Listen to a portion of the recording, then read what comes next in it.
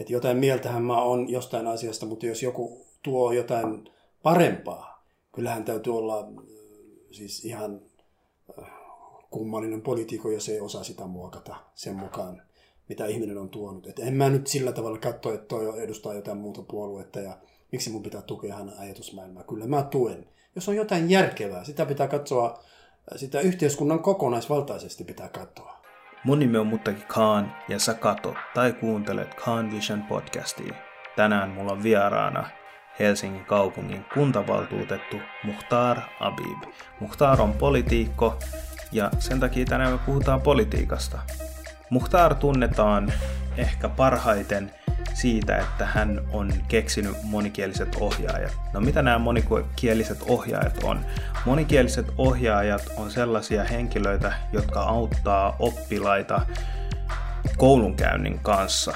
Ohjaajat tarjoaa oppilaille apua esimerkiksi opintojen suunnittelussa, harrastusten etsimisessä ja ystävien saamisessa. Yksi monikielisten ohjaajien tärkeimmistä tehtävistä on kodin ja koulun välinen yhteistyön tukeminen. Tämä podcast on tosi mielenkiintoinen, jää ihmeessä kuuntelemaan. Alright, hei, loistavaa, että pääsit tulemaan tänne. No ilo mieli, siis mä olin ihan otettu kyllä. Tuliko toi puskan takaa? Ei, kun Rääki soitti mulle, laitoi mulle viestiä, että saatat haluta haastatella mua. Mä sanoin, että mikäs siinä? Shout out to Abdirahman Rage. Me ollaan tehty yksi podcast muuten Abdirahmanin kanssa. Okay. Aikoinaan. Ja puhuttiin vähän nuorisoasioista ja tällaisista asioista. Että Ragehan on nuorisoalalla, sanotaanko näin. Ja tosi loistavaa saada hänen kaltaisia ihmisiä tekemään asioita, koska niin kuin olet itse sanonut, tosi fiksu mies ja esimerkki monelle nuorille. Kyllä. Mä en ekaksi tunnistanut sun, tai siis kun me soitettiin puheluun, niin mä en ekaksi tunnistanut sua suoraan nimellä. Mä en lue hirveästi politiikkaa. Mä seuraan ilmiöitä, enemmän ehkä maailmanpolitiikkaa tai jenkkejä. Seuraan niin podcasteja, mutta Suomen politiikkaa en niin kovasti tai silleen päivittäisellä tasolla seuraa. Mikä on tosi outoa, koska mulle tulee tänne politiikkaa puhumaan.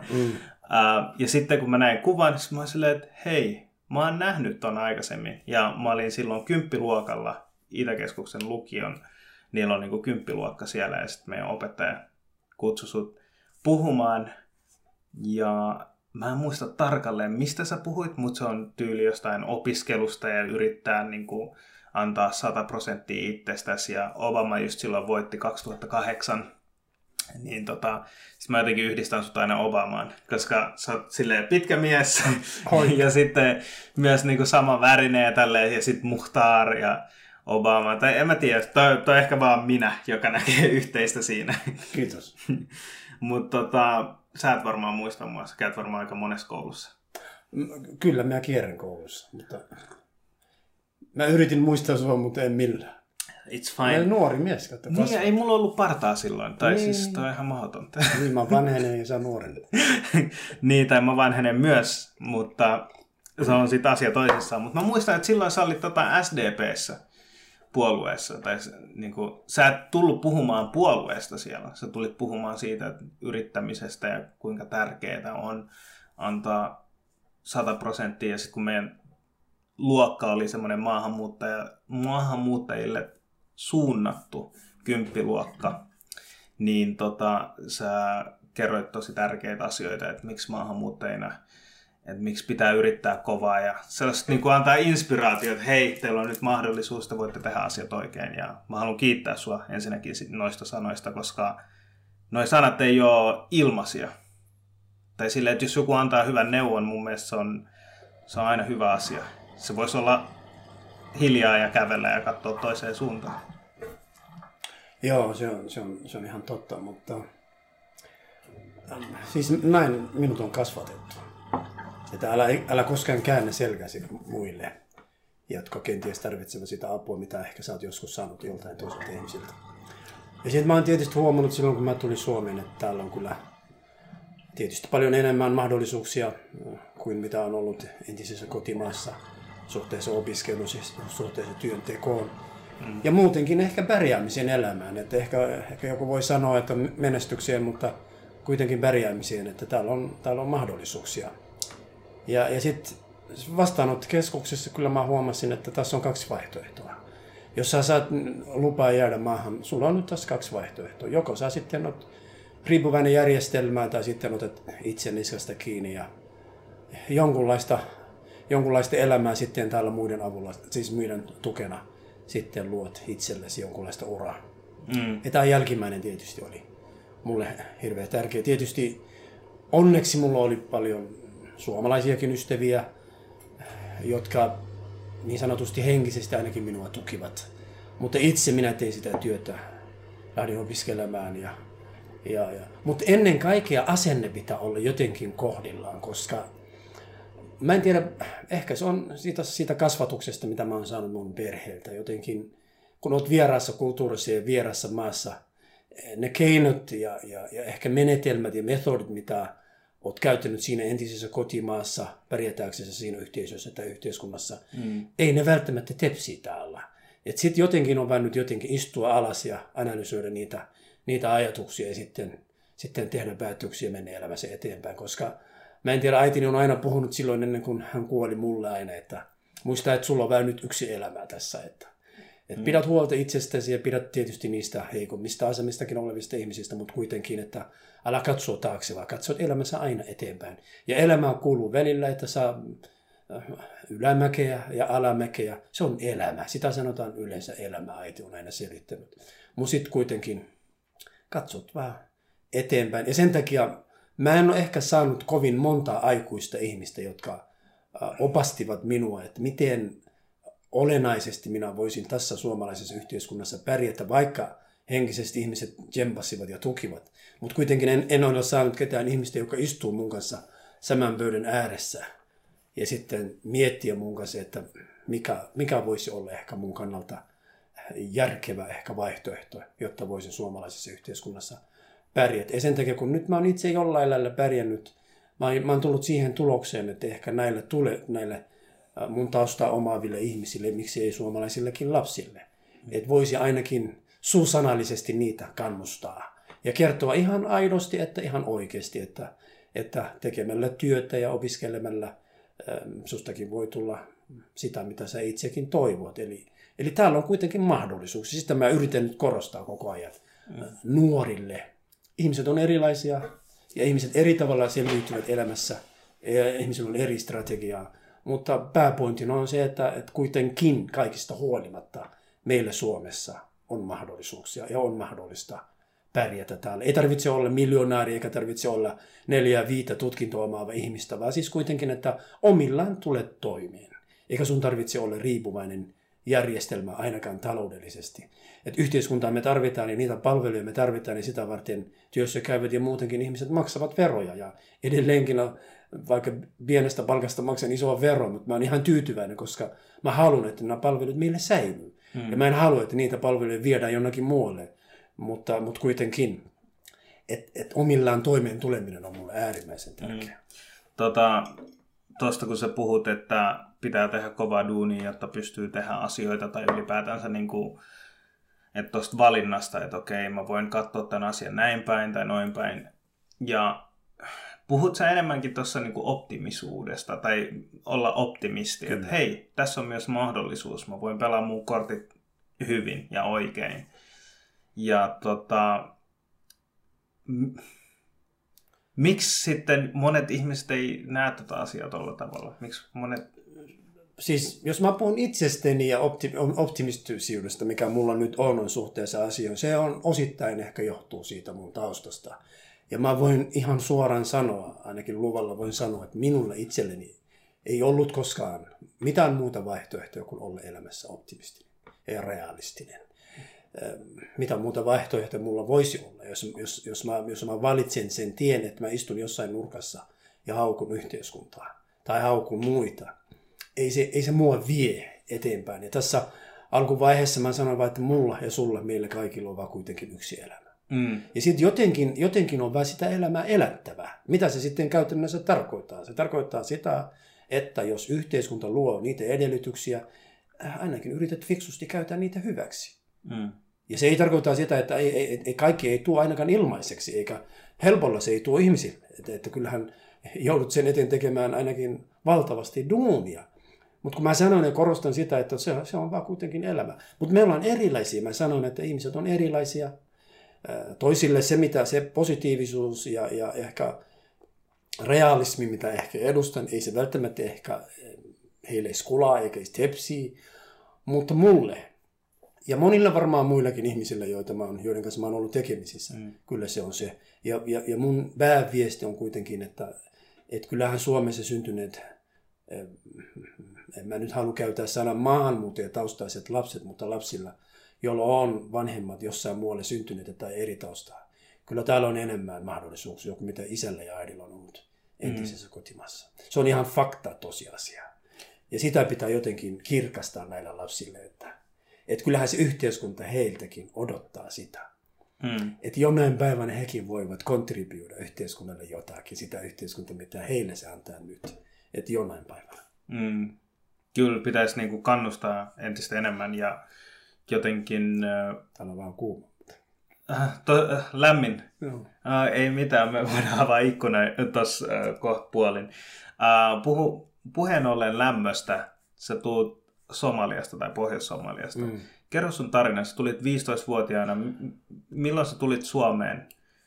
No, mä lähdin Somaliasta, mä olin 15-vuotiaana ja mä oon asunut 1,5 vuoden verran tuolla Kairossa.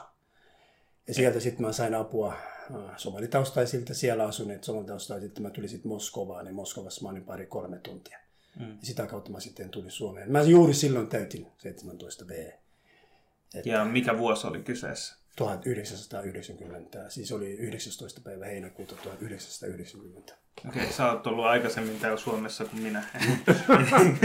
Mä oon syntynyt 92, mutta siis... Ai, sä oot aika nuori. Nuori tai vanha, riippuu keneltä sä kysyt. No, millaiset oli sun ensimmäiset kokemukset Suomesta, tai mitä sä muistat siitä?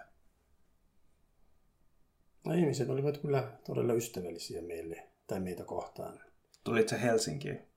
Joo, me tultiin Helsinkiin. Me oltiin Helsingissä 2-3 viikkoa.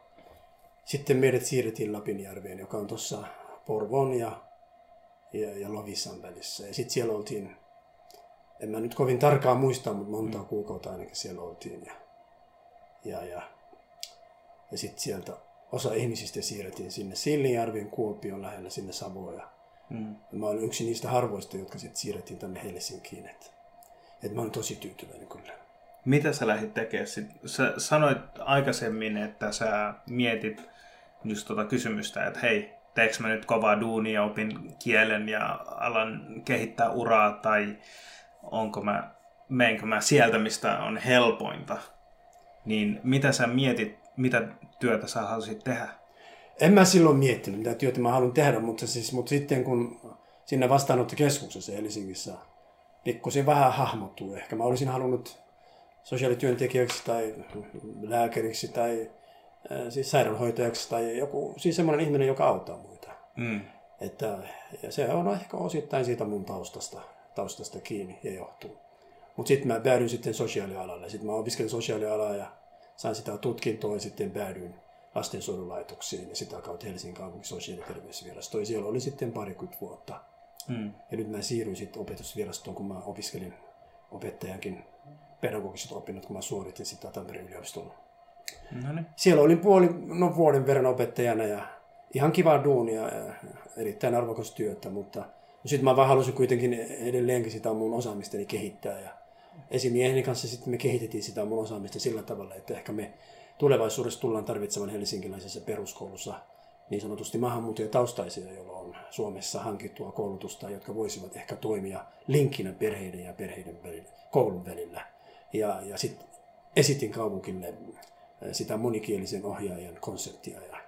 Sä esitit ton? Joo, mä esitin silloin mun esimieheni kanssa. Ja se on nyt jotenkin laajentunut. Mä oon tosi tyytyväinen, että se on hyvin aika nopealla tahdilla nyt siis laajentunut. Vantaa on nyt ottanut 22 työntekijää ja Helsingissä on nyt noin muistaakseni 10 eri kieltä osaavia ihmisiä. Mutta nämä on ihmisiä, kouluttautuneita ihmisiä, ja mun mielestä tämä on osoittautunut erittäin merkittäväksi työksi, ja mä oon todella onnellinen että se lähti mun kynästä. Joo, siis onneksi olkoon, toi on niin kuin ihan huippuidea, ja meidän yhteinen kaveri oli myös monikielinen opettaja tai avustaja, ja kun me istuttiin alas ja puhuttiin asioista, ja se niin kuin avasi paljon silmiä, että vaikka itse on niin kuin monikulttuurinen, mulla on monikulttuurilliset taustat, ja sitten kun mä kuulin, että Rage puhui, että mitä ne tekee ja miten ne auttaa, niin kuin, tai ylipäätänsä millaista se on.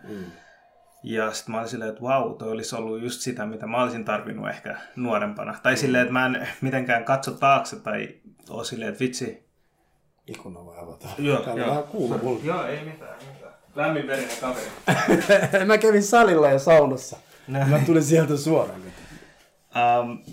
Mutta takaisin siihen asiaan, kun me oltiin puhumassa just Ragen kanssa, että mitä se tekee työksi, niin mä olin silleen, että vau, mä olisin itse kaivannut tällaista tsemppaajaa, joka ymmärtää mun kulttuuria, ymmärtää myös valtakulttuuria. Tosi hienoa, että se lähtee Vantaalle. Jatkuuko se muihin kaupunkeihin? Se on ilmeisesti jatkumassa sinne Espooseenkin, ja se on ilmeisesti laajentumassa valtakunnallisesti. Ja minusta se on erittäin tärkeää, koska mä oon itse henkilökohtaisesti koko ajan ollut sitä mieltä, että virkamiesten ja naistenkin keskuudessa kaupunkilaisten profiilit tulee näkyä. Et se ei välttämättä ehkä meidän yhteiskunta ole enää niin sillä tavalla, mihin on totuttu, että täällä vaaleihoiset ihmiset keskenään palvelevat toisiaan, vaan tämä maailma muuttuu ja tämä yhteiskunta muuttuu ja tämä kaupunki muuttuu. Ja minusta se, jotta me voidaan madaltaa sitä kynnystä kuntalaisiin, että ne voivat luottaa virkakoneistoon ja viranomaisiin ja yhteistyö sujuisi. Mun mielestä on tärkeää, että me saadaan tämänkin tyyppiset ihmiset mukaan meidän järjestelmään. Tämä oli mun henkilökohtainen tavoitteeni, että profiilit tulisi näkyä siellä päätöksenteossa. Missä vaiheessa sä menit kuitenkin politiikkaan tässä? Niin kuin me puhuttiin, että sä tulit Suomeen ja sitten pikkuhiljaa lähdit työelämään ja kouluttaudut eri paikkoihin, keksit tällaisen hienon projektin. Missä vaiheessa politiikka tuli tässä aikajanassa niin sanotusti? No, politiikan 10 vuotta sitten mä olin silloin Kaliavirastossa töissä ja on tietysti joutunut käsittelemään paljon lastensuojeluun liittyviä asioita ja tietysti ihan luonnollisista syystä osa asiakkaista olivat mun taustaa omaavia perheitä ja sitten siinä porukassa sitten muutama ihmistä sitten tulivat mulle puhumaan, että voisitko ystävällisesti sitten asettua ehdokaksi kuntavaaleihin ja se oli mulle vähän jotenkin yllätys, koska ei mun suvussa eikä mun perheessä ole koskaan politiikasta puhuttu eikä ole meillä mitään perinnettä, että joku meidän perheenjäsenistä on kiinnostunut politiikasta.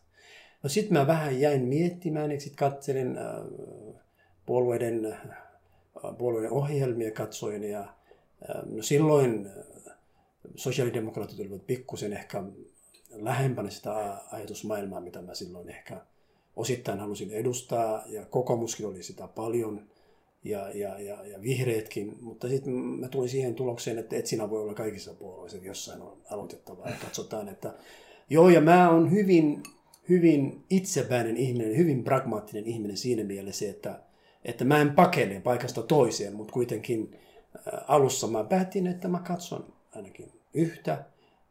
Ja jos osoitautuu, että jos ei ole poliittinen koti, niin sitten mun täytyy miettiä, mikä on sitten seuraava askel. Ja siellä mä olin jonkun aikaa siinä sosiaalidemokraatissa.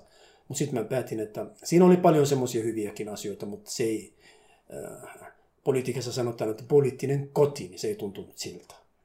No sitten mä tutkin sitä kokoomusta ja huomasin, että siellä oli paljon semmoisia asioita, mitkä ehkä edustivat sitä taustaa, mitä mä ehkä sain mun perheeltäni, yrittämistä ja eteenpäin katsomista ja vaikuttamista. Ja sitten kokoomuksessa on se hyvä puoli tietysti ainakin mun näkövinkkelistä, että pidetään huolta kaikista kansalaisista, kaikista ihmisistä ja lapsista, varsinkin vanhuksista, eläkeläisistä, niistä kaikista, jotka eivät itse omillaan tuu toimeen. Niitä pitää huolehtia, mutta sitten tietysti taloutta pitää huolta Ja sitten työ, koska mä oon itse henkilökohtaisesti sitä mieltä, että jos ihmisille ei ole töitä, eihän meillä ole mitään hyvinvointia.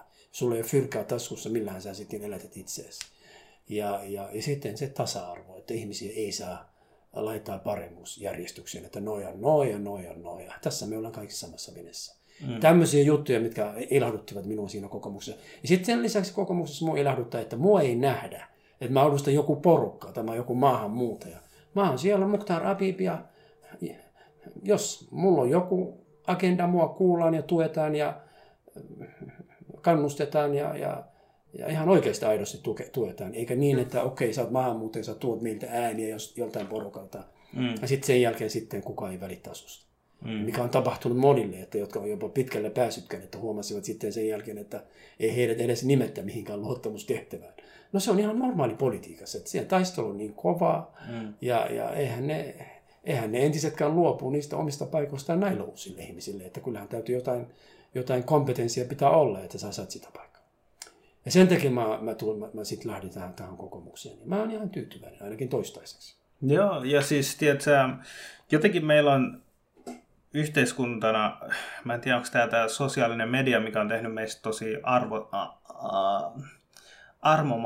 mitä se on, sille merciless.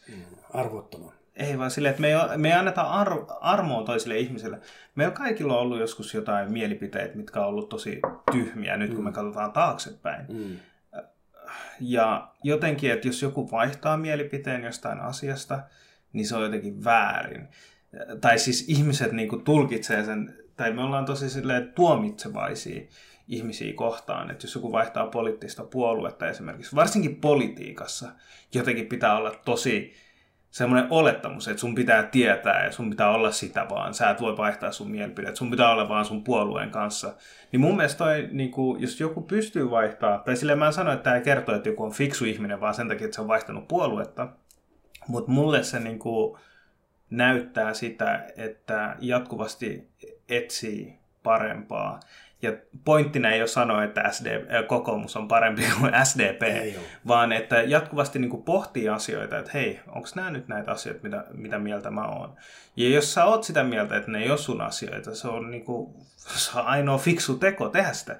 Jos sä teet töitä vaikka opettajana ja sitten sä koet, että opettajan homma ei ole sun juttu ja sä haluaisit olla palomies tai lääkäri tai jotain muuta, niin totta kai sä lähdet opiskelemaan silloin ja lähdet niinku jahtaamaan sitä, mikä on lähempänä sun arvomaailmaa tai sua, joten niinku mä en näe sitä mitenkään huonona asiana. Joo, ja yksi hyvä ominaisuus poliitikoilla kyllä on se, että jotain mieltähän mä on jostain asiasta, mutta jos joku tuo jotain parempaa, kyllähän täytyy olla siis ihan kummallinen poliitikko, jos ei osaa sitä muokata sen mukaan, mitä ihminen on tuonut. Et en mä nyt sillä tavalla katso, että toi edustaa jotain muuta puoluetta ja miksi mun pitää tukea hänen ajatusmaailmaa. Kyllä mä tuen. Jos on jotain järkevää, sitä pitää katsoa, sitä yhteiskunnan kokonaisvaltaisesti pitää katsoa. Ei vitsi, mä toivoisin, että ihmiset oikeasti ajattelisivat tolleen. No kyllä mä näin ajattelen. Silleen, mitä sä ajattelet. Mä itse ajattelen kanssa silleen, ja se oli myös se syy, miksi mä sanoin sulle, että syy, miksi mä en ole missään poliittisessa puolueessa, on just se, että monesti niinku, ei sun pitää olla tässä ryhmässä, ja sun pitää olla tätä samaa mieltä, vaikka sä et olisi välttämättä samaa mieltä asiasta. Tai ehkä tää on mun tämmönen ennakkoluulo politiikkaa kohtaan ylipäätänsä. Kyllä mä on monien muidenkin eri puolueiden aloitetta ja ajatuksia on tukenut lautakunnissa ja johtokunnissa ja miksei valtuustossakin silloin, kun mä olin aika lähellä siellä. Mutta mä en ole siellä sen takia, että mä haluan jyrää. Mulla on joku, mitä mä edustan tai mitä mun puolue edustaa. Vaan siis meidän puoluehan ihan oikeastaan aika paljon koostuu sen tyyppisistä ihmisistä, joilla on idea, jotka ovat hyvin pragmaattisia ihmisiä. Että ne ei katso, onhan tietysti isoja päällimmäisiä asioita, mistä ehkä vähän kinastellaan tuolla julkisuudessa, mikä on ihan tyhmääkin. Mutta mun mielestä kuten? Ilmasto on yksi hyvä esimerkiksi. Jotenkin oletetaan, että joku puolue omistaa sitä, tai maahanmuutosta kun keskustellaan, oletetaan, että ei kukaan muu voi puhua kuin joku tietty puolue. Sitä ajatusta mä itse vierastan, koska nämä on yhteiskunnallisia asioita. Ja niistä asioista voi ihan järkevästi ja avoimesti keskustella. Ei se tarkoittaa sitä, että mä vihaan toista tai vierastan toista ihmistä, vaan siis sitä vartenhan me ollaan siellä politiikassa. Me ollaan rakentamassa harmonaalista yhteiskuntaa, missä meillä kaikilla on tila hengittää. Ainakin minä itse henkilökohtaisesti sitä varten mä oon siellä. Et voi olla joku muu, jollakin on toisenlainen motiivi, mutta mulla on se. Ja kyllä mä en välttämättä aina ole se mun oman ajatuksesta kiinni koko ajan, että tästä mä en tinki ja tästä mä en luovu. Mä en itse henkilökohtaisesti tykkää sitä. Että kyllä mä muokkaan sen mun ajatusmaailman, että jos joku jotain kivempaa ja fiksumpaa tuo esille. Ja toi on mun mielestä niin kuin kypsä tapa ajatella asioita. Se on mahdotonta, että kaikki tietää kaikesta kaiken. Ei, eikä sun tarvitse tietää. Siellä on asiantuntijoita, siellä on virkamiehiä, jotka on sitä varten kouluttautuneet ja on palkkattu sitä varten. Ja mun mielestä meidän pitäisi heihinkin luottaa. Mutta kuitenkin, jos meillä on joku asia, mikä herättää keskustelua tai kummastusta, kyllähän se on suhteessa heihinkin se on reilua, että me jotenkin perustellaan. Että miksi me ollaan. Toki poliitikothan on ne, jotka päättää asioita. Virkamiehet tuovat. Mutta kuitenkin, että valtavasti duunia hekin tekevät sen asioiden eteen. Että siinä mielessä, että kyllähän pitää heillekin jotenkin kertoa, miten me ollaan toista mieltä tai miksi me vastustetaan sitä, mitä he tuovat esille tai mitä ne esittää meille. Että siinä mielessä. Kun sä tulit Kontulaan, me ollaan Kontulassa, mitä ajatuksia? Tulit sä metrolla? Tulin. Kontulasta on aika mielenkiintoisia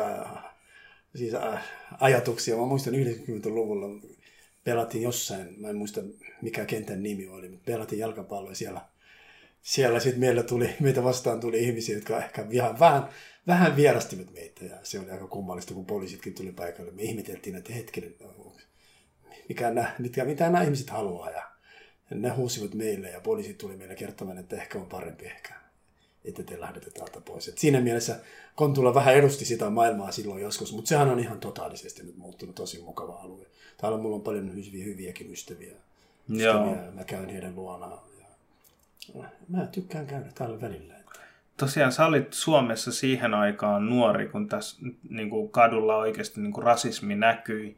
Siinä mielessä, että nuorissa saattoi olla niin kuin skinareita löytyi, niin sanottiin tustin skinheadejä. Mun isoveli on ollut sitä sukupolvea kanssa. Siinä 2000-luvun alkuun oli niin kuin nuori. Ja silloin niin kuin monesti niin kuin ei menty ulos, tai jos mentiin, niin piti mennä niin kuin porukalla, ettei tule niin kuin joku vetämään sua turpaan niin sanotusti.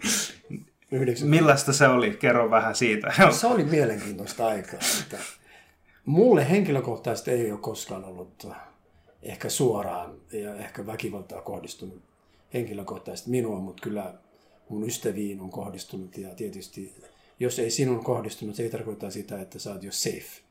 Mutta, ja sitten tietysti kadulla, kun kävelimme, pikkusen ehkä ihmiset ihan mielenkiinnosta ehkä katselivat meitä ja bussissa kun istut tai metrossa tai junissa kun istut, että ihmiset vähän katselivat. Mutta mulle se oli ihan fine. Että Peruspäivä. Joo. Jos mä olisin Somaliassa, kyllä mäkin olisin katsellut, jos sinne tulee valkoihoisia ihmisiä tai ihmisiä, jotka eivät välttämättä ehkä edusta sitä ihon väriä, mitä mä edustin. Että se oli jotenkin eksootista aikaa. Ja loppujen lopuksi, en mä tiedä, näin mä ainakin luulen, että me ihmiset ollaan tosi samanlaisia. Meillä on samat huolet, samat murheet ja samat toiveet. Kyllä.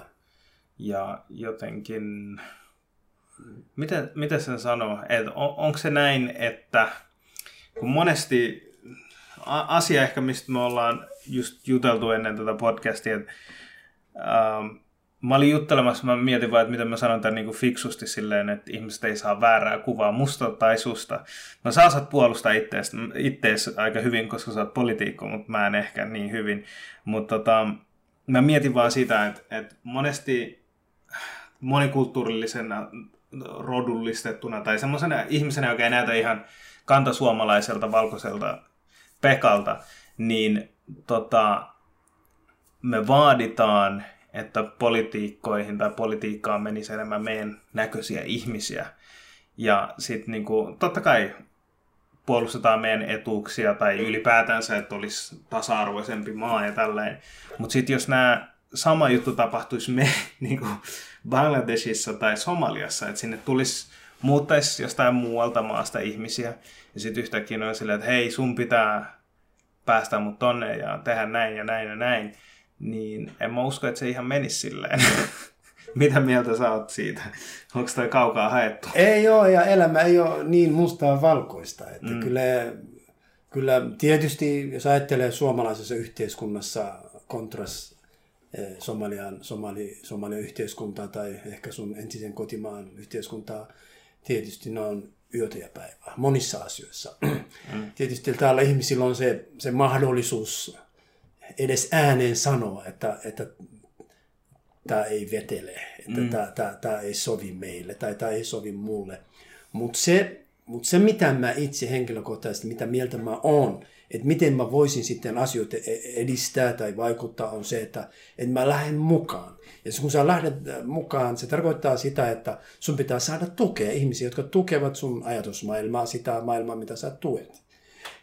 Ja minä itse henkilökohtaisesti, kun mä lähdin politiikkaan, mun pääprinsiipili tai periaate oli se, että mä teen niin paljon yhteistyötä, kun mä pystyn kaikkien muidenkin poliitikojen kanssa, jotka istuvat niissä paikoissa, missä kenties minäkin istun. Ja mitä se sitten käytännössä tarkoittaa?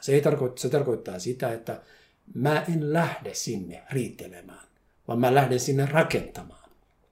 Että jos mä haluan yhteiskuntaa muuttaa muunlaiseksi kuin mihin ehkä ollaan totuttu, ja on tila sulle ja mulle ja kaikilla muillekin, että meille kyllä täytyy olla fiksua ajatusmaailmaa tai argumenttia, että hei, en mä vihaa sua, etkä sä varmaan ihan mua vihaa. Ainakaan tiedossa ei ole ainakaan se, että sä vihaat mua. Tämä on mun ajatusmaailma ja mä haluan keskustella tästä sun kanssa. Mutta jos sä totaalisesti tyrmäät sitä, mä en edelleenkään tuomitsisi sua. Ikään kuin, että sä oot paha ihminen tai sä oot rasisti tai sitä sun tätä. Se ei vaan mulle henkilökohtaisesti. Ehkä mun ajatusmaailma ei sovi. Ihan varmasti suomalaisessa yhteiskunnassa ja monissa muissakin yhteiskunnassa varmaan löytyy ihmisiä, jotka ovat ihan rasisteja. Mutta suurin osa kansasta, mä uskallan sanoa, että melkein 95-98% suomalaisista on ihan tavallisia järkeviä ihmisiä. Mutta se, mistä ihmiset ehkä eivät tykkää, on se, että uhriudutaan. Ja jatkuvasti itketään. Että joku kerran kysyi, mä muistan, että mitä sä tekisit, jos joku siellä haukuu sua siellä kadulla.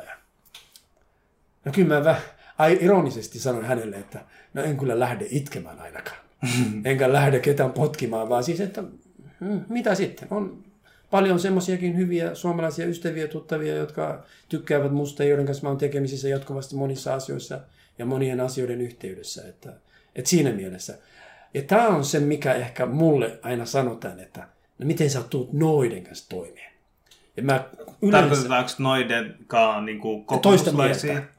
Ei. Ne, jotka ovat toista mieltä kuin esimerkiksi me, vaikka maahanmuutosta tai ilmastosta. Tai puhutaan perussuomalaisista? Kenties heistäkin. Joo. Miten sä voit olla?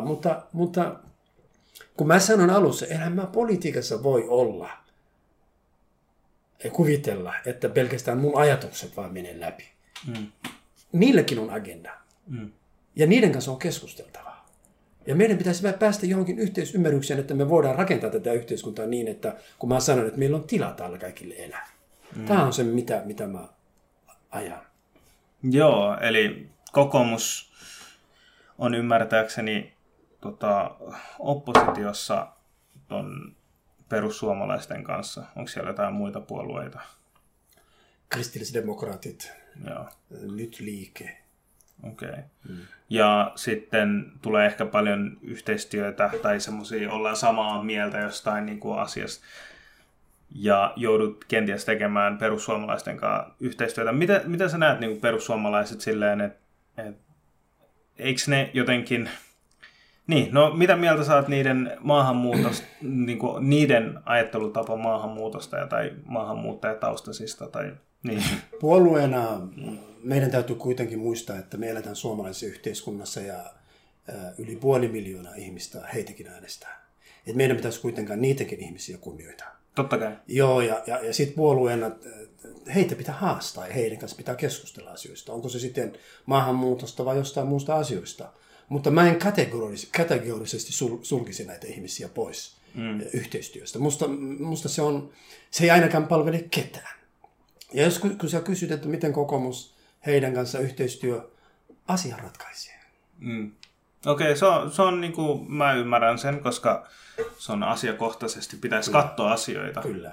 Eikä vaan mennä tunnepohjalta. Ei. Koska monesti politiikassa, vaikka me halutaan ajatella, että me ollaan tosi fiksuja ihmisiä, niin kuin ihmiset ylipäätänsä, mutta me ollaan myös tosi tunnepohjaisia ja tehdään tosi paljon ratkaisuja tunteen pohjalta. Mietin vaan sitä, että mä muistan, oliko se viime vaalit, oli noi eduskuntavaalit, eikö ollut? 2019. Joo. Ja silloin mä näin perussuomalaisten sen vaalimainoksen. Ootko sä nähnyt sen? Olen. Ja se oli oikeasti, se video motivoi mua äänestämään henkilökohtaisesti. Mä olin silleen, no okei, ihan sama ketä sinne pääsee.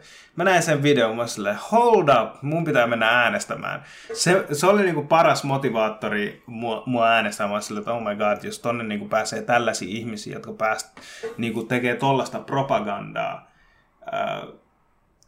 ylipäätänsä, tiedätkö, niin eikö se niinku... Mun on vaikea, tai siis niinku, mitä mieltä sä oot siitä videosta ylipäätänsä? No se oli parempi, että en sanoisi mitään, mutta se oli ihan mielenkiintoinen video. Mutta politiikka on siinä mielessä välillä vähän kummallista, että tolle tyylilläkin joku haluaa päästä läpi ja tolla tavalla joku haluaa ehkä istua niissä paikoissa, missä päätöksiä tehdään. Mutta tietysti kansalaiset päättää sen. Et voi millä tahansa videolla ja millä tahansa asioilla voi lähteä liikkeelle, mutta kuitenkin äänestäjät hän ratkaisee. Ja mun mielestä äänestäjillähän, no joku voi sanoa, että niitä harhaa johdetaan, mutta Suomen kansa on kuitenkin keskimäärin hyvin koulutettu kansa. Että kyllähän se ihmiset näkevät sen kirkkaasti, että mitä täällä yritetään saada aikaiseksi, mitä täällä halutaan tehdä.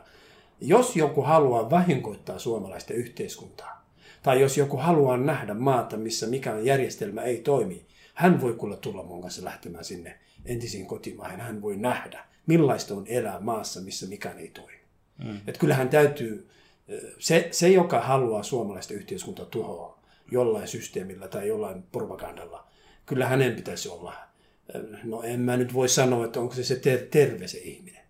Että kyllä hänellä pitää olla, hänen pitäisi saada paljon kokemusta maailmasta ja elämästä. Että kyllä tämä on niin kovalla työllä rakennettu tämä yhteiskunta. Että jos sä haluat asioihin muuttaa ja jotenkin muokata ehkä järkevällä tavalla asioista keskusteleminen ja hyvillä argumentoinnilla liikkeelle lähteminen on mun mielestä paljon parempi kuin se, että sä provosoit. Niin, tai ehkä yrittää ymmärtää toista osapuolta, koska kaikki me koetaan, että meillä on hyvät argumentit päässä.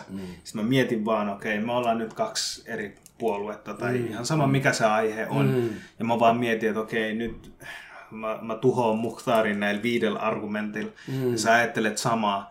Ja sit mä sanon mun argumentit, sä et kuuntele mua, sä vaan odotat, että milloin sä pääset sanoa sun argumentit. Niin ei siitä oikein tuu mitään. Ja toi on mulle hyvin vierasta, että tolla tyylillä mä en lähde. Ja sen takia mä pärjään kaikissa esimerkiksi luottamuselimissä kaikkien näiden ihmisten kanssa. Että ne ehkä ei välttämättä aina tule julki, mutta kuitenkin nämäkin perussuomalaiset edustajat niissä lautakunnissa, missä mä oon, ja muutkin puolueiden edustajat, siis me puhalletaan suhteessa moneen asiaan ihan yhteen hiileen. Et kyllähän jokainen näistä ihmisistä ainakin haluaa, että Helsingissä palvelut säilyy, lapset pääsee kouluun, lapset pääsee tarhaan, lähimpään tarhaan, meillä systeemi pelaa, kadut on puhtaita, turvallista liikkua täällä. En mä nähnyt ketään ihmistä, joka vastustaa niitä ihmisiä. Et siellä valtakunnassa ehkä median kautta ehkä voidaan välillä vähän monimutkaistaa asioita, kuten yleensä monilla poliitikoilla on tapana monimutkaista. Mä oon itse ollut esimerkkinä maahanmuuttajataustaisten ihmisten kanssa monen vuoden kanssa tekemisissä. Ja mä en ole kyllä vieläkään törmännyt ketään semmoista ihmistä, joka vierastaa esimerkiksi työntekoa. Ja mä istun kotona, sitten siellä eduskunnassa puhutaan, että maahanmuuttajataustaiset vierastavat työstä tekemistä. Siis mun mielestä se on ihan kummallista. Mä mietin, että hetkinen, eihän toi pidä paikansa. Ja se voi olla niin, että se sitten seuraavana päivänä, kun sä katsot Gallupeja jonkun porukan laariin, sitten se sataa, että hetkinen, että me ollaan työtä vierastavia ihmisiä, vaikka mä oon täällä 27 vuotta tehnyt yötä päivää töitä. Ja mä en ole yksin. On monia muitakin ihmisiä, jotka ihan oikeasti valtavasti tekevät työtä sen eteen, että löytävät paikansa yhteiskunnassa, maksavat jotakin, kontribuoivat jotakin yhteiskunnassa. Ja meidän nuoret ja lapset, jotka kasvavat suomalaisessa yhteiskunnassa, joilla on kielitaitoa ja koulutusta, kyllä niillä on kuule paremmat oltavat täällä Suomessa kuin suomalaisilla lapsilla jopa, koska niillä on joku muukin kulttuuri, mitä ne edustaa, muukin kielitaito, mitä suomalaisilla lapsilla ei ole. Työmarkkinat tulee olemaan kyllä auki monilla tulevaisuudessa, koronasta huolimatta ja kaikista näistä episodista huolimatta. Tuohon pari asiaa. Työttömyyteen, tai siis mä haluaisin kysyä. Kuitenkin on tehty tutkimuksia, mutta oliko se Me-säätiö on tehnyt tutkimuksen, että maahanmuuttajataustainen nuorella on 4-kertainen isompi todennäköisyys syrjäytyä, eli olla koulun tai työn ulkopuolella täysikäisenä verrattuna kantaväestöön. Ja sitten toinen, oliko se Ilta-Sanomat tai Iltalehti, ne on laittanut jotain lukuja, että näin paljon maahanmuuttajataustaiset on saanut rahaa. Eikö se ollut niin kuin muutama viikko taaksepäin? Mitä, niin kuin, nämä on vaan tällaisia niin kuin tausta-asioita. No. Että joku voisi niin kuin vedota. Nyt mä yritän edustaa sitä toista puolta, voisi vedota, että hei, onko nämä sitten niin kuin valheen lukemia tai mitä? Make sense of this. Me-säätiön tutkimusta mä en ole itse henkilökohtaisesti perehtynyt enkä ole lukenut, mutta tietysti riippuu siitä, mistä näkövinkkelistä näistä on tehty. Enkä tietysti vähättele sitä, etteikö olisi maahanmuuttajataustaisille. Sori, tohon vaan, että Me-säätiö itse asiassa just sen takia halusi auttaa maahanmuuttajataustaisia nuoria erilaisilla ohjelmilla kaupungin kanssa, ja mä oon ollut mukana niissä, ja se on niinku ollut vaan hyvä. Mä vaan niinku sanon vaan, että siinä on tollainen tekijä, mut joo. Joo, mutta siis, että tietysti sitä mä en vähättele tietysti, etteikö olisi varmaan ehkä näillä maahanmuuttajataustaisilla nuorilla ehkä työmarkkinoilla ehkä pikkusen vähän hankala oltavat kuin esimerkiksi suomalaisperäisillä lapsilla tai nuorilla monista syistä johtuen. Mutta se ei ole se on järjestelmän vikaa. Työmarkkinat eivät välttämättä ehkä suhteessa heihin eivät toimi. Sitä yritetään jotenkin jollain lailla korjata, mutta sitten tietysti siellä on isot pappat ja mammat, jotka istuvat siellä, jotka eivät välttämättä halua ehkä niitä avata, mutta tulevaisuudessa se avautuu ihan automaattisestikin. Koska eihän me voida niitä syrjiä. Eihän me voida Suomesta koulutusta saanutta nuorta, joka on Suomessa syntynyt kielitaitoa, emme voida. Ja mä itse olen hyvin optimistinen suhteessa tulevaisuuteen ja ne maahanmuuttajataustaisista lapsista. Kyllä ne varmaan tulevat Suomessa pärjäämään. Moni tulee pärjäämään Suomessa. Uskon vahvasti. Kuitenkin, mitä sä tuon sanois? Sille, mä oon samaa mieltä sun kanssa. Don't get me wrong. Mä oon sitä mieltä, että jos joku ei anna sulle työtä, se voi johtua siitä mun nimestä, se voi johtua mun ulkonäöstä, mutta se ei pysäytä mua lähettämään toista hakemusta toiseen paikkaan ja toiseen paikkaan ja toiseen paikkaan, kunnes mä saan jonkunlaisen vastauksen. Onko toi vähän epärealistinen niin kuin näkemys maailmasta, että hei, mä lähetin 5 paikkaan, mä en saanut edes haastattelua. Tai onkohan siellä ollut ihmisiä, jotka on niin kuin lähettänyt satoihin paikkoihin kuukauden aikana ja ei ole saanut yhtäkään haastattelua? Mä luulen, että kun mä sanoin, että varmaan ehkä maahanmuuttajataustaisilla on varmaan monilla päästä edes haastatteluunkin. Mutta mä itse tapasin tuossa kuukausi sitten suomalainen nainen, siis hyvin koulutettu 2 yliopistotutkintoa omaava ihmistä, joka lähetti noin 50 työhakemusta. Mistään ei ole otettu hänen yhteyttä. Mä tunnen sen ihminen erittäin hyvin, niin se on tuttava. Ja mä vähän keskustelen hänen kanssaan, mä mietin, että hetkinen, nuori, siis 45, hyvissä voimissa oleva ihminen, koulutusta omaava, ei se ole mikään huono, päihteisiin hän ei ole hurahtanut eikä mihinkään muuhun, pitää huolta itsestään ja viestintäalalla, miksi hän ei pääse mihinkään. Mutta tietysti nyt tällä hetkellä tilanne on vähän hankala, kun tämä korona on nyt jotenkin koko maailmaa pistänyt sekaisin ja firmatkin tietysti pistävät ihmisiä pihalle. Mutta yhtä lailla se voi kohdistua ihan oikeasti suomalaisiinkin ihmisiin. Että mä katson sillä tavalla, että okei, maahanmuuttajataustainen nuori ei pääse, eikä suomalainen nuori pääse, mutta tämä on jotakin meidän on vaan nyt, meidän pitää tehdä jotakin, koska minulle itselleni on äärimmäisen tärkeää, että ihan oikeasti nämä nuoret pääsevät töihin. Ja siellä on kosketuspintaa tähän yhteiskuntaan, koska se ei ole pelkästään sitä, että sä saat palkkaa, liksaa tai jotain, mitä sä saatkin, vaan se on se koko kokonaisuus, että sä saat kosketuspinta siihen yhteiskuntaan, sä saat ystäviä, sä näet, miten tämä yhteiskunta pyörii.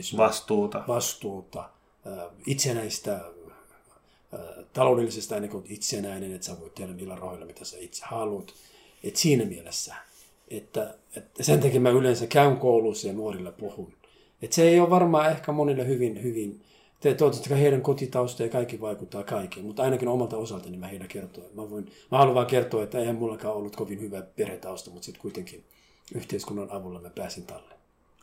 Miten mieltä sä oot anonyymi rekrystä nyt, kun puhutaan työttömyydestä ja tällaisista? Luulet sä, että siitä on niin kuin apua tässä rekryprosessissa? Se on ihan hyvä. Jostain on nyt lähdettävä. Mutta tulevaisuuden kannalta ei se välttämättä ehkä palvelee niitä, jotka ovat syntyneet Suomessa, jolla on kunnon koulutusta, jolla on kielitaitoa. Koska jos yhteiskunnassa sun nimi ratkaisee, niin silloin kyllä täytyy olla joku vika tässä yhteiskunnassa. Ja sitä pitää avata.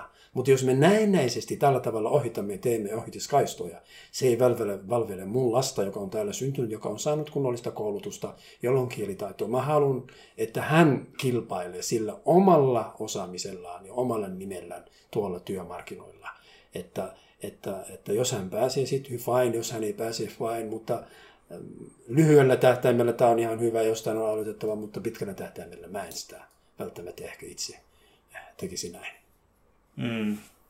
Mikä siis puhutaan niin kuin työttömyydestä ja ylipäätänsä niin kuin työllisyydestä. No nyt on vähän vaikea, kun koronatilanne on tosi haastava, mutta miten sä näkisit, että mikä olisi tuon niin kuin tulevaisuuden ratkaisu? Tämä on vaikea puhua ilman koronatilannetta, tai korona pistää asiat niin. Mä oon itse tosi onnekas, että mulla on työpaikka ja mä oon tosi kiitollinen siitä asiasta. Mutta mä tiedän itse henkilökohtaisesti, että jos mä menettäisin työpaikan, niin se olisi tosi hankalaa. En sanoisi, että pystyisin, että mielentila olisi ihan samanlainen, mutta kyllä mä jatkuvasti hakisin tai jotain. Mä en pysty istumaan vaan silleen, että hei, nyt mä en ole tekemässä mitään.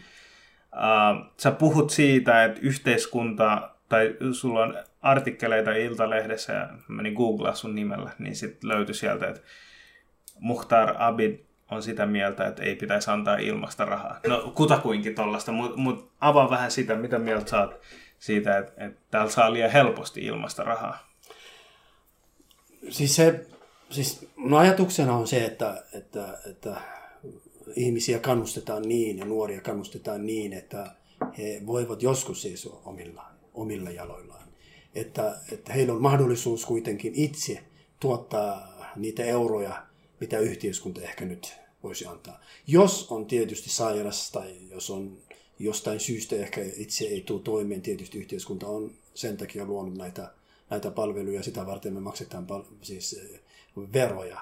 Et silloin kyllä yhteiskunta tulee vastaan, niin mä toivonkin, että niitä palveluita vielä säilyy. Mutta mä vähän vierastan sitä, että nuoria ja ihmisiä jotenkin kotiutetaan järjestelmään. Koska kun mä sanoin, että kukaan näistä ihmisistä ei tullut tänne istumaan. Kukaan näistä ihmisistä ei tullut. Syntypukeja voidaan etsiä, sitä sun tätä, meitä voidaan leimata sitä sun tätä, mutta kuitenkin todellisuudessa mä tiedän, että nämä ihmiset ihan oikeasti haluavat tehdä töitä ja tienata oman euronsa. Mutta suomalainen yhteiskunta ei välttämättä kannustaa sitä. Kun katsoo nyt, miten tämä meidän järjestelmä on rakennettu. Koko ajan sitä muokataan, koko ajan sitä jotenkin yritetään tehdä sen kannustavammaksi, mutta kuitenkin pitää tehdä paljon muutoksia sen suhteen, että nuoret pääsee töihin, nuoret ihmiset huolehtivat itse omista rahoista, omista taloudellisista asioistaan ja sitä kautta yhteiskuntaan mukaan. Tuli mieleen tuosta kokoomuksesta, että niillä on aika paljon sellaista, että ulkoistetaan asioita. Oletko sitä mieltä, että pitäisi ulkoistaa koulu? Eikö se tuottaisi eriarvoisuutta. Voi olla, että mä oon väärässä. En tiedä, varmaan sä oot jostain... Mä yritän pitää täällä podcastia politiikasta, mä oon itse ihan kuja. Mä en tiedä, mistä sä oot siinä repinyt, mutta mäkin on kokoomustaustainen ja kyllä mä haluan, että ihmisillä säilyy se ilmainen koulutus ja sehän on meidän perustuslaissa, että jokaisella... jokaisella... Suomessa asuvalla nuorella lapsella on siis se mahdollisuus päästä ilmaiseen koulutukseen. Kyllähän se mä haluan säilyä ja näistä terveydenhuoltopalveluistakin kyllä mä osittain haluaisin, että kunnilla ne säilyisi tietysti, mutta yksityiset yrittäjät ja firmat sitten ne täydentävät. Sä puhuit aikaisemmin siitä, että tietyt puolueet omistaa tietyt asiat, niin kuin ilmastonmuutos.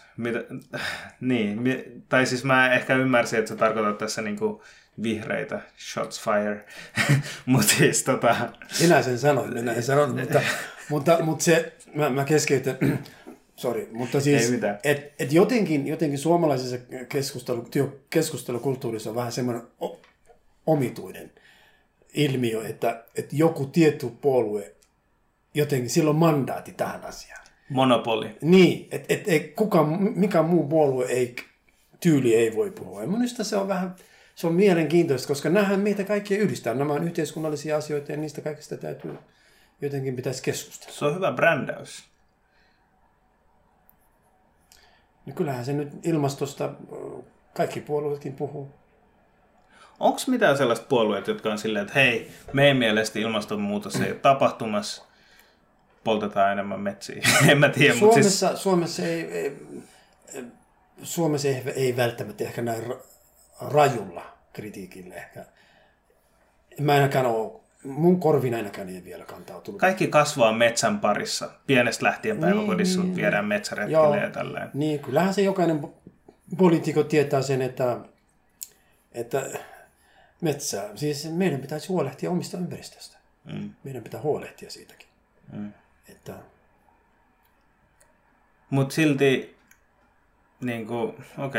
mä ymmärrän mitä sä tarkoitat tuossa. Koet sä kuitenkin, että teidän ääni ei tuu, tai esimerkiksi kokoomuksesta tai muut puolueet, että niiden, kun ne puhuu ympäristössä, että sitä ei oteta samalla tavalla vakavasti, kuin esimerkiksi kun De Gröna puhuu siitä? Mä en ymmärrä, miksi ei oteta. Okay.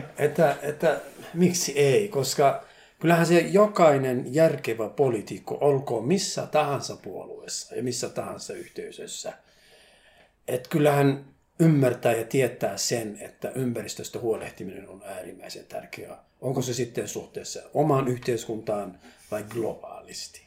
Että kyllähän se jokainen järkevä ihminen sen tietää. Niillä joillain ihme argumentoilla me voidaan ratsastaa, kuten ehkä eräät nimeä mainitsematta poliitikot tekevät muuallakin maailmassa. Onneksi päästään niistäkin aerobikkoja. Mutta kuitenkin, että kyllähän se suomalaiset koulutetut ihmiset kyllä sen tietää. Ja sitten jos joku sanoo, että tämä on pelkästään tämän porukan agendalla, me ei voida tästä asiasta voi puhua. Se on sen tyhmyyttä. Miksi ei voi? Ei voi? Miksi kokoomus ei voi puhua? Miksi perussuomalaiset eivät voi puhua ympäristöstä? Kyllä voi.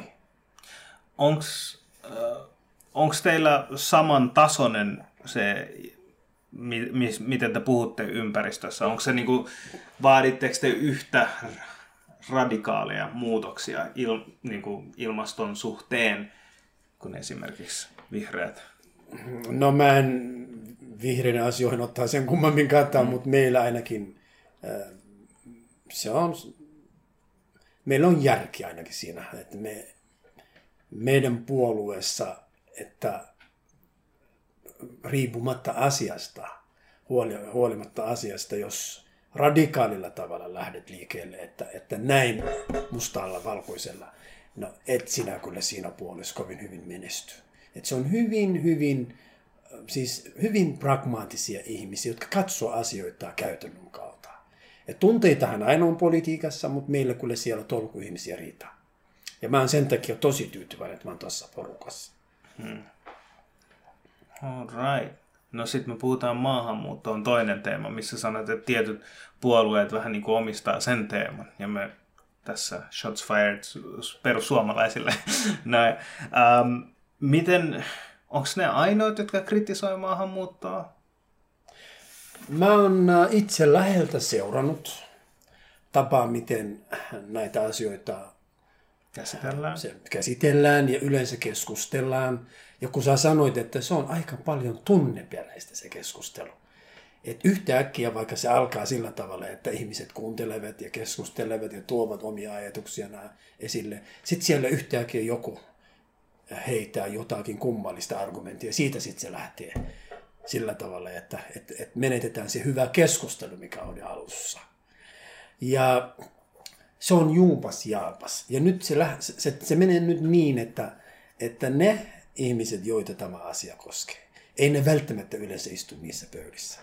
Vaan siis jotkut muut. Totta kai niilläkin on oikeus, niilläkin on mahdollisuus, kun eletään vapaassa yhteiskunnassa, keskustella, tuoda esille, puolustaa, vastustaa. Mutta kuitenkin, että minusta se on äärimmäisen tärkeää, että asiaa koskee. Niitä ihmisiä, joita tämä asia koskee, istuvat siellä. Kun Ruotsissa esimerkiksi katsoo televisiota yleensä siellä, kun keskustellaan maahanmuutosta tai muistakin yhteiskunnallisista asioista, kyllähän siellä kaiken näköisiä, kaiken porukkaa edustavia ihmisiä tuodaan esille. Tietysti ruotsinkin on vähän ehkä helpompi modelle ja yhteiskunnan tuntemus on pikkusen ehkä laajempi, mutta meillä ei ole ehkä vielä. Mutta meillä 5 vuoden, 10 vuoden sisällä tämä yhteiskunta muuttuu. Meilläkin on sun kaltaisia ihmisiä, jotka ovat täällä syntyneet koulutusta omaavia ihmisiä, jotka pystyvät laidasta laitaan asioista keskustelemaan. Ja niille ihmisille pitää antaa mahdollisuuksia, jotta me päästään siihen pisteeseen, että juupas jaapas loppuu. Mitä mieltä sä oot maahanmuutosta ylipäätänsä? Siis mä oon itse maahanmuuttaja. Joo, mutta siis niinku ajatuksia, niinku, onko se tarpeeksi, pystyykö sitä parantaa? I don't know. Mitä sulla on niinku politiikkona? Maahanmuutto on yksi niinku osa-alue, jos pystyy karkeasti. Talous, ympäristö, niin, maahanmuutto. Niin kun, jos mä puhun itsestäni pelkästään, mä en sillä ratsastaa politiikassa. Että on paljon muitakin tärkeitä asioita yhteiskunnassa, mistäkin pitäisi keskustella. Ja mitkä muakin kiinnostaa. Mua kiinnostaa esimerkiksi lapset, helsinkiläiset lapset pääsee kouluun. Mua kiinnostaa, että lapset saa kunnollista päivähoitoa. Että perheet saavat esimerkiksi kohtuuhintaisia vuokra-asuntoja, nuoret saavat kohtuuhintaisia asuntoja. Nämä on semmoisia asioita, jotka mua kiinnostaa. En mä nyt ihmisiä laita paremmuusjärjestykseen tai sillä tavalla, että noille ei saa antaa, noille ei saa. Se on mulle vähän vierasta ajatusta. Jos me puhutaan pakolaisista, kuten mäkin, kyllähän se Suomelle on tietysti tiettyjä velvollisuuksia näistä siis pakolaisista, ja Suomihan on allekirjoittanut näitä kansainvälisiä sopimuksia, ja totta kai valtiolla Suomi hoitaa, ja hyvinhän se on hoitanut. Mutta sitten kuitenkin niitä ihmisiä, jotka tulee eri syystä, eli työn perässä tai muutenkin, niistäkin meidän pitäisi huolehtia niin, että ne jäävät tänne ja tekevät työtä ja tuovat sitä osaamista meidän yhteiskuntaan. Maahanmuuttajat eivät ole rasitte suomalaiselle yhteiskunnalle, eikä suomalainen yhteiskunta ole rasitte maahanmuuttajille. Mutta se keskustelu, mitä nyt käydään, sä saat semmoista kuvaa, että hetkinen, maahanmuuttajat on rasitte tälle yhteiskunnalle. Mikä ei välttämättä pidä paikansa, koska mun mielestä siis jokainen, joka tulee jostain, jotain uutta se tuo tähän suomalaiseen yhteiskuntaan. Totta kai se saa jotain, mutta hän tuo jotain. Et siinä mielessä, että kyllä me tarvitaan maahanmuuttajia, mutta meidän pitäisi jotenkin meidän järjestelmää muokata niin, että se kannustaa ihmisiä olemaan mukana siinä yhteiskunnassa ja olemaan sillä tavalla antamassa ja saamassa.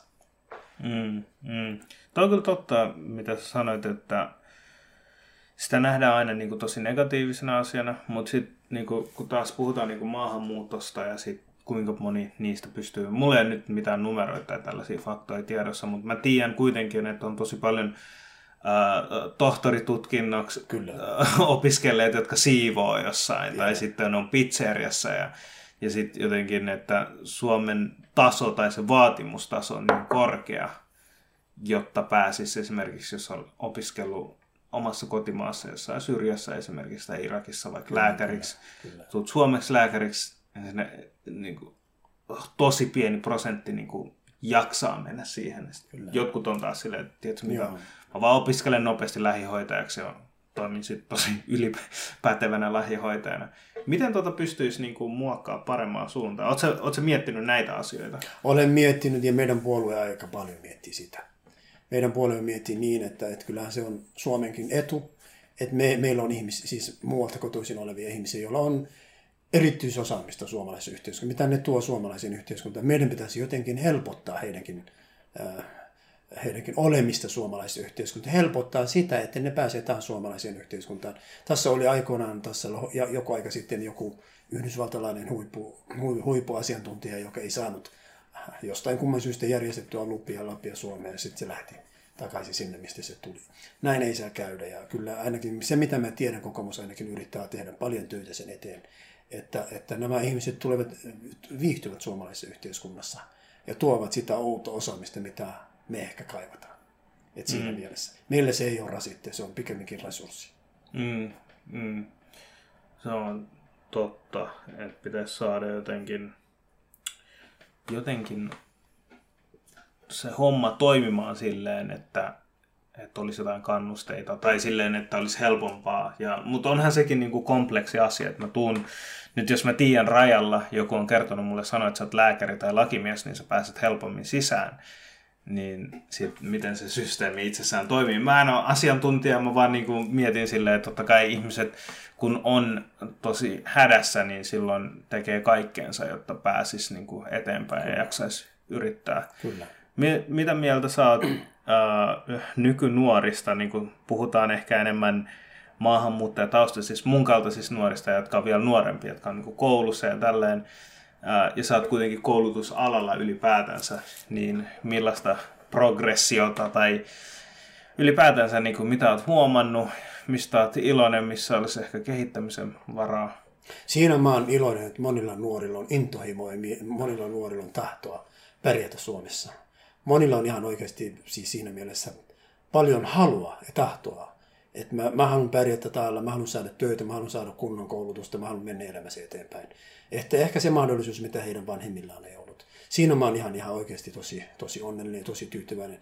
Niiden kanssa mä joka päivä kuitenkin keskustelen, juttelen, näen miten paljon he tekevät esimerkiksi peruskoulussa töitä. Ja sitten mekin tehdään töitä sen eteen, että kukaan ei tippu niistä. Että kaikki saavat kunnollista peruskoulutodistusta ja sitä kautta voivat jatkaa omaa elämänsä. Ja suhtautuvat yhteiskuntaan hyvin positiivisesti. Kaikista keskustelusta huolimatta, mitä ehkä julkisuudessa käydään. Mä oon hyvin positiivinen, ainakin niiden nuorten ja lasten, joiden kanssa mä oon nyt tekemisissä. Aikuiset on ehkä pikkusen asia erikseen, koska heillä on se kielitaitovaikeudet ja yhteiskunnan tuntemus on hiukan ehkä kehnoja. Ehkä se voi vähän vaikuttaa sen suhtautuminen, yhteiskuntaansa suhtautuminenkin. Mutta nuorten ja lasten suhteen mulle ei ole. Näyttää, että olisi hyvässä mallissa ja jatkaa. Mä oikeasti haluan vielä puhua siitä sun hankkeesta tai se, mikä Rage oli myös. Monikielisen ohjaajan konseptista. Joo. Ja siinä niin kun nähdään parhaimmillaan se, että ei anneta materiaalia niin kuin ihmisille, vaan annetaan koulutusta. Monesti me huomataan, että jos sä oot poliitikko ja sä sanot, vaikka okei, Suomessa ehkä ihmiset, en mä tiedä, jossain paikkaa ehkä saattaa tehdä näin, mutta mä tiedän niin kuin vanhempia kotimaassa poliitikot sanoo, että joo, mä teen uuden sillan tosta tonne. Ja sitten se kausi tulee, ja se tekee sen sillan, ja sitten se jatkuu elämä. Mutta sitten toinen poliitikko on silleen, että hei, mä panostan koulutukseen. Joo. Niin se ei näy. Se ei ole silta.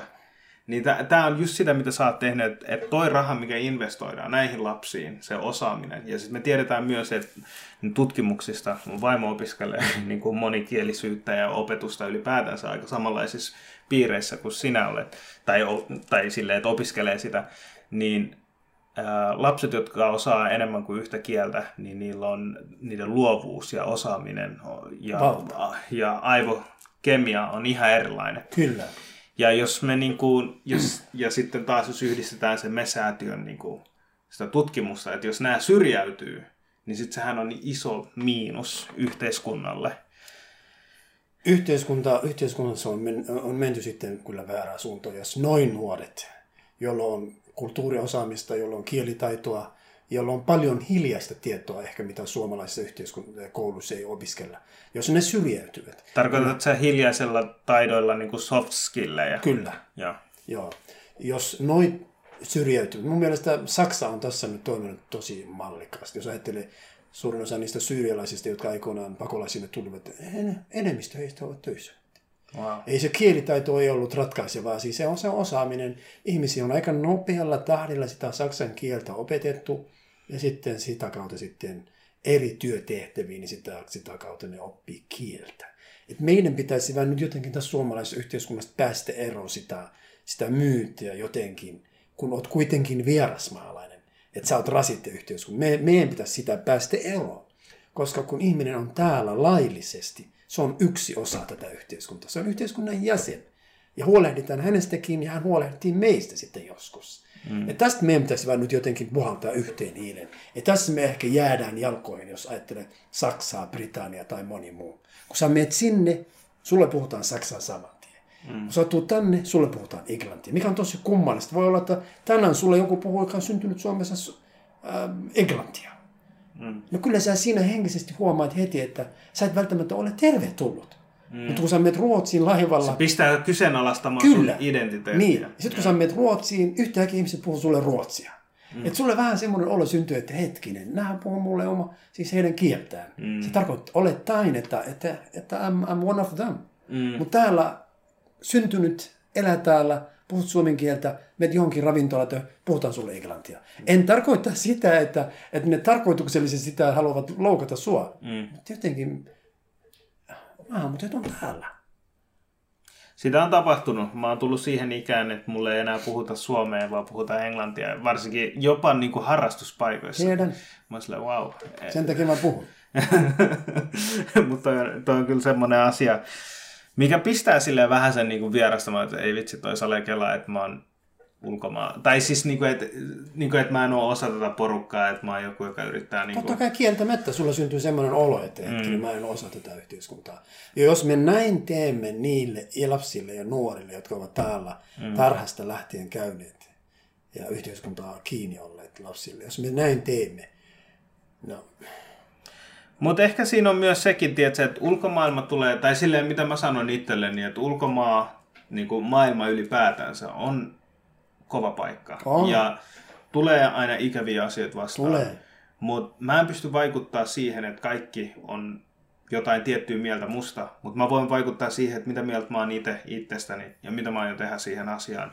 Nyt esimerkiksi se, että se kysymys, että hei, mistä sä oot kotoisin, jotkut ottaa sen mikroaggressioon ja pistää sen niin kuin rasismin piikkiin, mikä mun mielestä vähän halveksii rasismia itsessään, koska rasismi on tosi kauhea asia. Ja siinä on monia asioita, mutta yksi niistä asioista on se, että miten sen sanoo ja kuka sen sanoo, right? Ja jos joku on silleen, että mistä sä oot kotoisin, ja sitten se on silleen, hei, mistä sä oot kotoisin? Ja onhan siinä niinku ihan ero, että mitä siinä kysytään. Ja sitten, niin se, että joku kysyy multa, niin mä en koe sellaista alemmuuskompleksia siinä, koska mä oon itse niinku, en mä tiedä, häkännyt mun aivot silleen, että okei, toi haluaa tietää, että miksi mä näytän tältä. Ja mä saattaisin itse kysyä, jos mä näkisin itseni kadulla, että hei, mistä sä oot kotoisin? Ja se on mun mielestä hyvä, että ihmiset puhuu. Kyllä, ja jos multa kysytään ihan avoimesti, minä vastaan, että mä oon joskus tullut Somaliasta ja nyt mä oon täällä elänyt 30 vuotta. Siinä se loppuu se keskustelu ja sitten alkaa ihan normaalia keskustelu. Ei tarvitse heittää somemyrskyä siitä. Mä oon tästä keskustellut jo eräiden somalitaustaisten poliitikojen kanssa ja ne olivat vähän närkästyneitä mulle, että he näkevät asioita mustaa valkoista. Niin, ja onko se jotenkin huono asia, jos sä oot somalialainen? Tekeekö susta huonomman ihmisen? Mä oon tosi ylpeä. Eikö niin? Sama juttu musta, että mä ajattelen silleen, että no mä oon Bangladesista. Ensinnäkin mä oon valinnut sitä, tai mun vanhemmat on sieltä, mä oon itse kasvanut täällä. Mulle oikeasti se on yksi sama, että ketä on mistäkin, kun hän on hyvä ihminen. Joo. Koska siihen sä voit vaikuttaa. Siihen, että missä sä synnyt, siihen sä et vaikuta itse hirveästi mitenkään. Ja missä perheessä sä oot syntynyt. Et sä siihenkään vaikuta, mutta mitä sä teet itse, mitä sä ajattelet. Ja mitä sä teet muille, siihen sä voit vaikuttaa. Mitä sä haluaisit sanoa jollekin nuorelle, joka on syrjäytymisen niin kuin partaalla tai silleen, että saattaa käy vähän negatiivisissa asioissa, koulu ei mene ehkä niin hyvin, ei ole ihan varma mitä haluaa, ei tiedä onko tämä maa sitä varten, on vähän hukassa. Mitä sä sanoisit sille? Mä ymmärrän sen, että joskus meillä kaikilla, riippumatta iästä, paikasta ja tilanteesta, elämä voi kohdella meitä vähän väärin. Ja voi olla, että sitä mietit, että millä mä maksan laskua, sitä mietit, että millä mä nyt matkustan tai millä mä voisin vuokraa maksaa, mutta se ei tarkoita sitä, että kaikista näistä hankalista tilanteista huolimatta, että sun pitäisi laiminlyödä sun koulunkäyntiä, koska se on tärkeää. Ja koulu on Suomessa se väylä ja se ikkuna tälle yhteiskunnalle. Jos laiminlyöt sen, se tarkoittaa sitä, että suomalaisessa yhteiskunnassa pärjääminen on erittäin hankala. Ja jos sä oot sen lisäksi, se ei ole mitenkään epäluottamuslausetta minua tai maahanmuuttajataustaisia ihmisiä kohtaan, mutta kuitenkin, että jos sä oot maahanmuuttajataustainen, jolta vaaditaan 10 kertaa, 100 kertaa enemmän effortia kuin esimerkiksi suomalaista ihmistä, jos sä laiminlyöt sen koulunkäyntiä. Et mun mielestä sulla voi olla tukalat oltavat suomalaisessa yhteiskunnassa. Yhteiskuntahan se jollain lailla huolehtii siitä, että sä täällä elät normaalia arvokasta elämää, mutta sitten kuitenkin. Ja tämän lisäksi, kun mä sanoin alussa, meillä kaikilla on kuitenkin vaan yksi ja ainoa elämä. Toista kertaa me ei tänne tulla.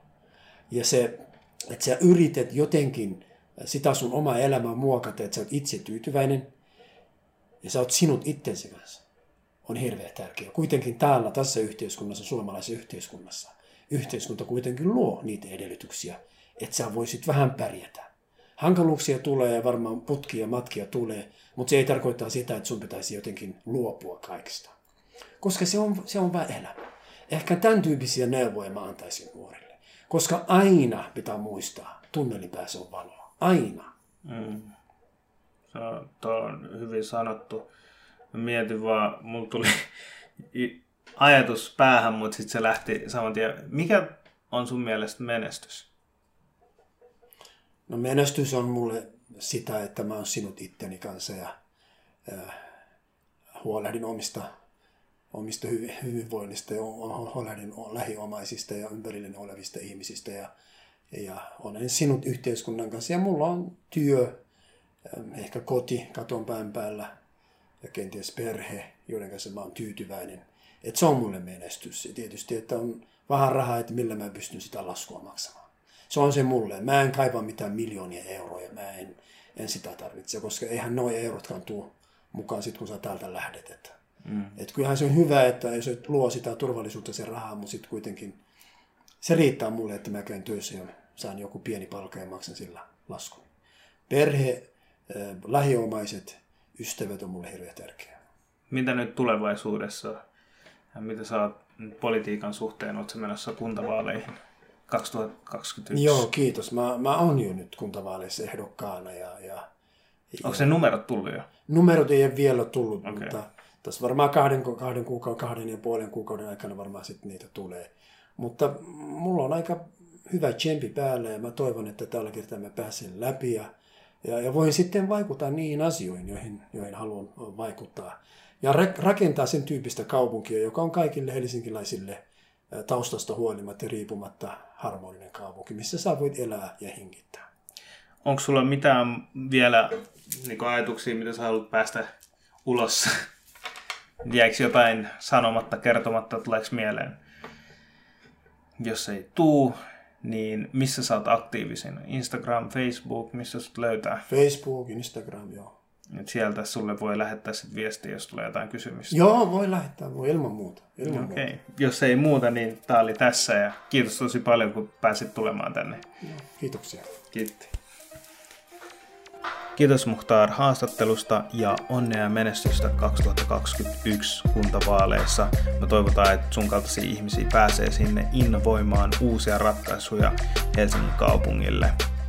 Muistakaa ihmiset äänestää ja kertokaa ihmeessä, mitä mieltä te olette tästä podcastista. Voitte kommentoida Instagramissa ja YouTubessa, mä oon yleensä niissä kaikissa aktiivisin. Ja mikäli et oo tilannut mun YouTube-kanavaa tai podcastia, niin käy ihmeessä tilaamassa, mikäli tää on sun mielestä ihan ok matskua. That being said, Have an awesome 2021. Peace out.